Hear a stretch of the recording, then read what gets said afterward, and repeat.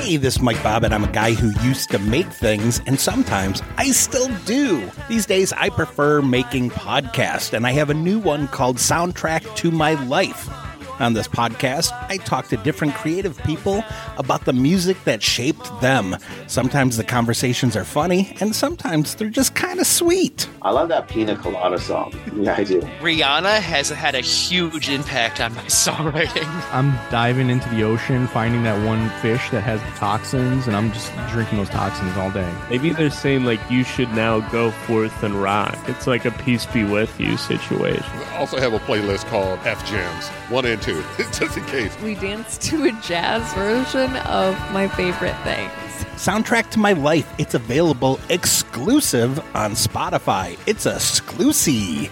I'm going to try to make that word take off. It's a music plus talk show, meaning I can play songs in their entirety. So think of this as an interactive playlist with some of the coolest creative people I know, and you should know too. Soundtrack to My Life, a Spotify exclusive.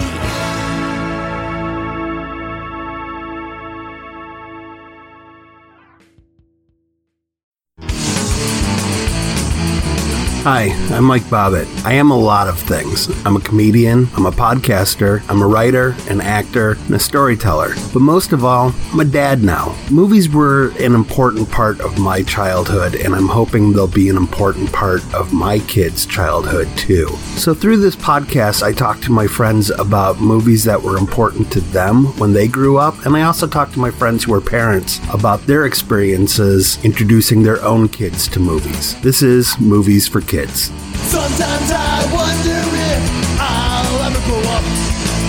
Sometimes I wonder if I know it's me. I know it's me. I am talking this week to one of my newer friends. She started comedy last year, I believe. Am I right on that? About 2 years ago. 2 years ago? Okay. Yeah, but you got to go through the mumble jumble of, you got to do New Way Bar 100 times and then. Right. And then you're more official. I think that's how it works. When I started, it was Club Bart, which is, yes. Within spitting distance of New Way. So, yeah, yes. You just have to start somewhere at 9 and Woodward, and then, yes. Hopefully indoors, yeah. And you've also become sort of like the photographer of comedians as well, too, which is really awesome because you have such an amazing eye. Thank you. I love how, like most recently, first of all, we're talking to Kara Karachi, which I double checked with Alex, and he said that that's the right way to, because I was like, I've only seen her name written. I've never hosted a show where I had to bring you up on stage or anything. Yep, but absolutely. Like you most recently took pictures of our friends Johanna Madranda and Connor Mead, who don't have a ton of self-esteem. And I say that from knowing them and loving them like daughters. But you made them look so beautiful. And I could tell how proud they were of those pictures. Like you have such a fantastic eye, and it's really neat looking at your work. I'm in awe of it. My background is television and radio. And even though like I should have an eye for composition, I don't think it's something that can be taught. I think you were born with this natural and artistic ability, and it really shows in your work, and it's incredible. Thank you so much. That really means a lot. I'm going to try not to cry here. You posted something a while ago on Facebook that really made me want to reach out to you, even though we don't really know each other very well, but I found it incredibly profound. And it was something that I really wanted to include in this podcast series because I think a lot of people can take something from this. I'm going to read what you wrote. You wrote, "Too many people say if I only had blank, then I could blank. I grew up with minimalist parents. As a kid, I learned how to make something out of nothing. I found happiness in listening to Andy Williams records in front of a mirror in the 90s. I used sour cream containers as Barbie doll bathtubs. We had 2 TVs in our house. One was a black and white TV with no remote, and it's not meant to be some hipster decor. Stop thinking you need. That's not where happiness resides." And I was like, wow, that is so true. honestly, it's something my husband and I are continue to go through where we're, especially with kids, right? Yeah. When I got married to my husband, him and I lived very different lives. I think a good example is like he was the type of parent who would go to Sam's Club and he had to have every cupboard in the whole refrigerator full at all times, right? Uh-huh. Even if half the food was going to be thrown out. And I'm the opposite. I'm the type of person who's like, well, I'm just going to eat what I need, but I'll go to the store every 3 days if I have to. I'm very much a necessity person. And sometimes it was too extreme. So we've learned to even each other out. So with that particular comment, I think especially we're going through it right now with COVID and with this pandemic, people have lost their jobs. And I'm saying to my husband, like, well, why don't people have money in savings? Or why do people think they can't live right now? Why can't people make it day to day? This is like, I cannot make sense of it. And so that particular comment is just ultimately saying, like, we need to start to define what is wants and needs. Absolutely, yeah. We talk very often, my husband and I, that isn't it amazing that people's salaries will increase, right? We make more money than we did when we were 20 years old. A lot of people do, right? Than when they were teenagers. Yeah. But so what has changed then? I don't know if it's an American thing or if it's but why do we feel that we always have to, spend 80% of our income? Right. It's always interesting to me that people feel this need of the whatever, keeping up with the Joneses. You don't have to. And that's where that comment came from. I don't know. I remember having a costume box and it was just, it was like old clothes of my mom's that she didn't want or whatever. And that was like, that was us having fun. Let's just literally like Mr. Dress Up, okay, let's go into this costume box and see what we come up with. And I didn't grow up in the type of household that it was like, oh, there's this new doll out and I have to have it. And not only do I have to have it, but I'm going to get it. I grew up maybe how your husband did because I'm unfortunately the same way he is now. Yeah. But like, for example, anything Star Wars that came out, I ended up getting. There are some things, because I still enjoy looking at the old Star Wars stuff from the late 70s, early 80s, where I'll look at something and go, oh yeah, I forgot I owned that. But a memory that I still have that has never gone away was one time my mom had like a Better Homes and Garden magazine or something like that.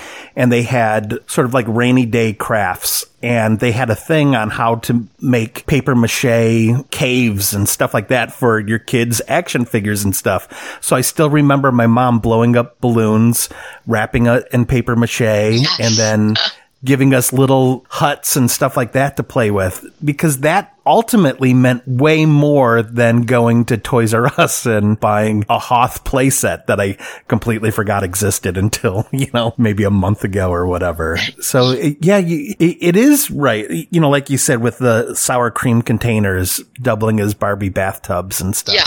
Yes. Yeah. So I'm nervous that is going to completely just go away. That we just live in this world of, I see something on Amazon, I need it, and I'm going to get it now. In fact, I'm going to get it in 24 hours.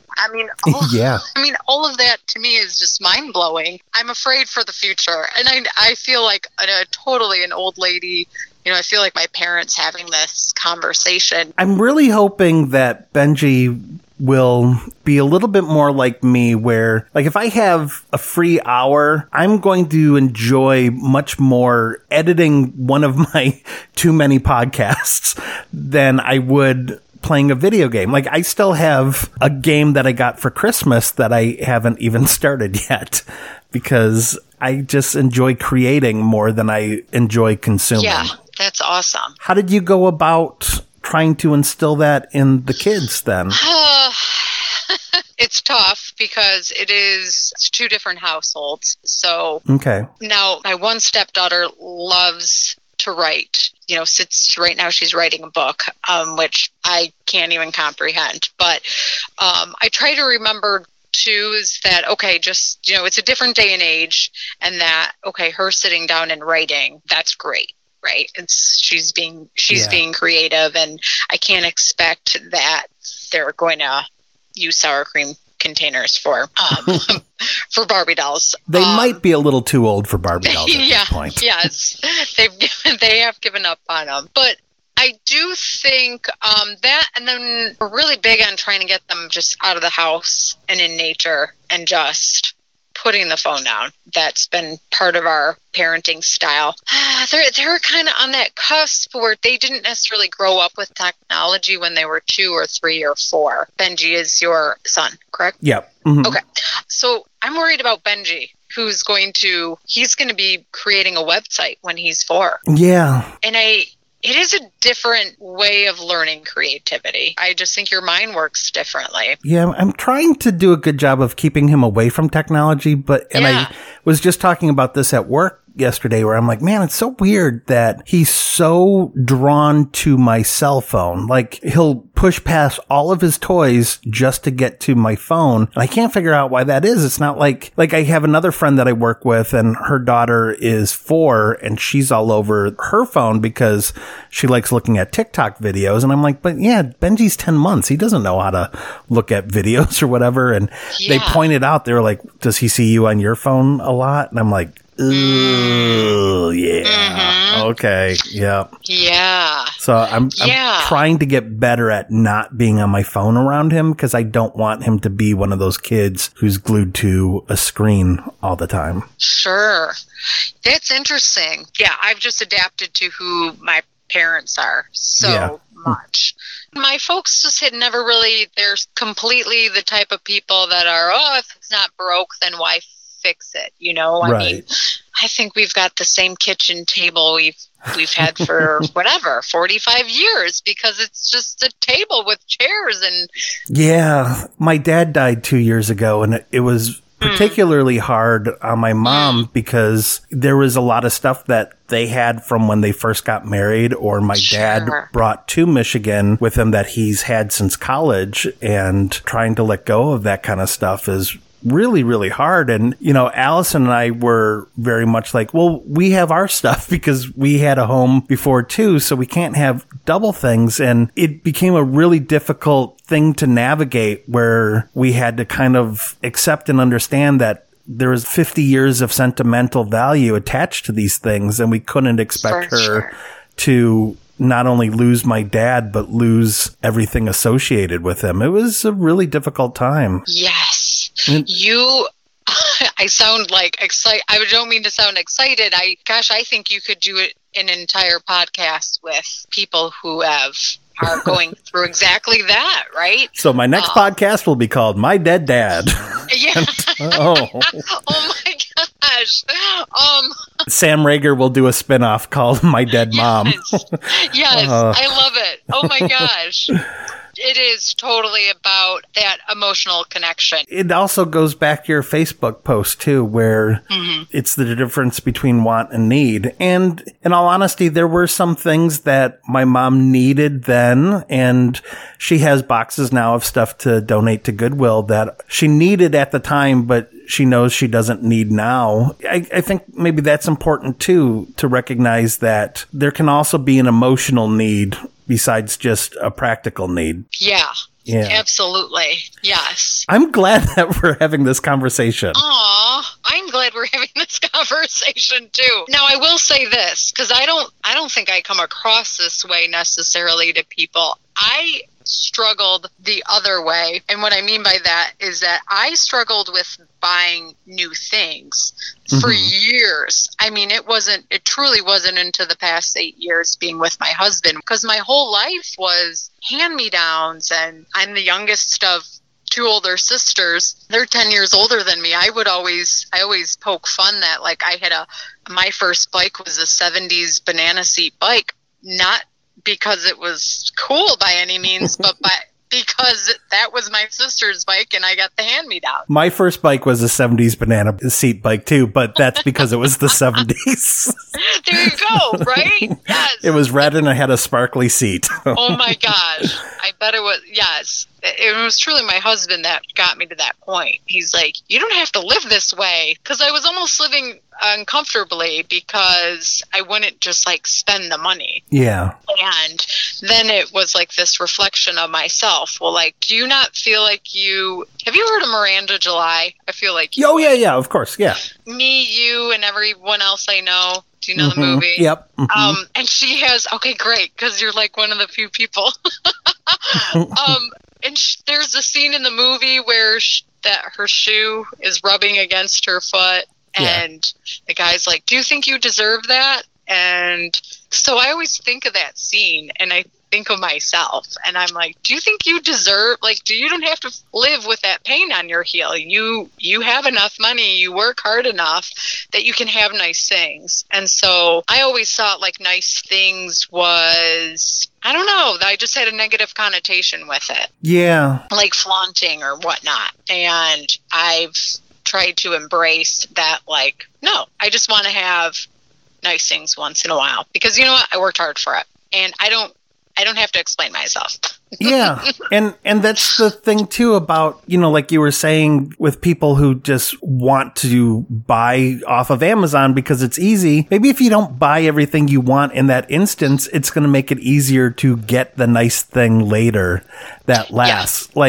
After I got divorced, I had a lot of IKEA furniture, but when Allison and I were starting a home together, it was one of those things where it's like, well, even though we're not planning on moving again because now we have a mortgage, we should have nice things. We should have a nice kitchen set and stuff like that. And I don't have to worry now sitting on a kitchen chair that's wobbling going, well, that's not going to make another move. For sure. And I think that becomes then a reflection of your relationship and your marriage, and we're in this together forever. And so because my ex-wife and I did a lot of IKEA stuff. And wow, it's interesting. right? I don't mean to laugh about that, but that was a great that's a great analogy. Oh my God, wow, that is heavy. Yes. My husband, I think, we're very much into energies and whatnot. Like that's, so we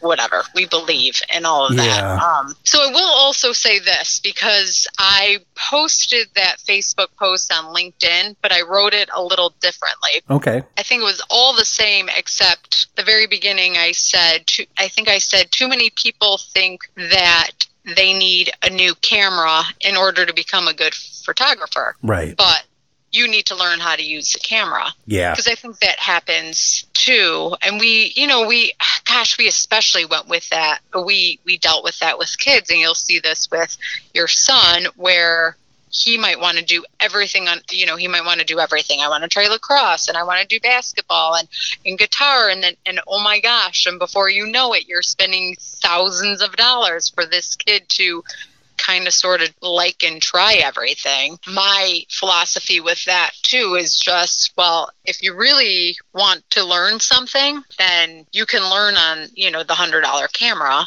And then once you start to get better at it, because I see that happen all the time, these parents will be like, well, my kid's going to play guitar, and then they buy in this electric guitar, and then before you know it, it's just collecting dust. My nephew plays guitar, and he learned on like a guitar that I got from JCPenney's when I was a teenager, and it turned out to be a thing that he stuck with. And, through the years, he ended up getting other guitars and more equipment because it turned out to be a thing that he's really passionate about. But he didn't start off with, a Fender or anything like that. So, yeah. Yes. I'm so glad that we had this conversation today. Likewise. I'm going to add, in addition to being a great photographer and comedian, you are also an incredibly profound person. And Thank you. I cannot wait for this pandemic to be over so we can do a show together. And I don't know if your comfort level would include doing the Truth Cast, but if you ever want to act profanely silly with me and Alex, we would love to have you on that too. Absolutely, because I love that whole entire concept. It kind of intertwines almost in improv and comedy and all that.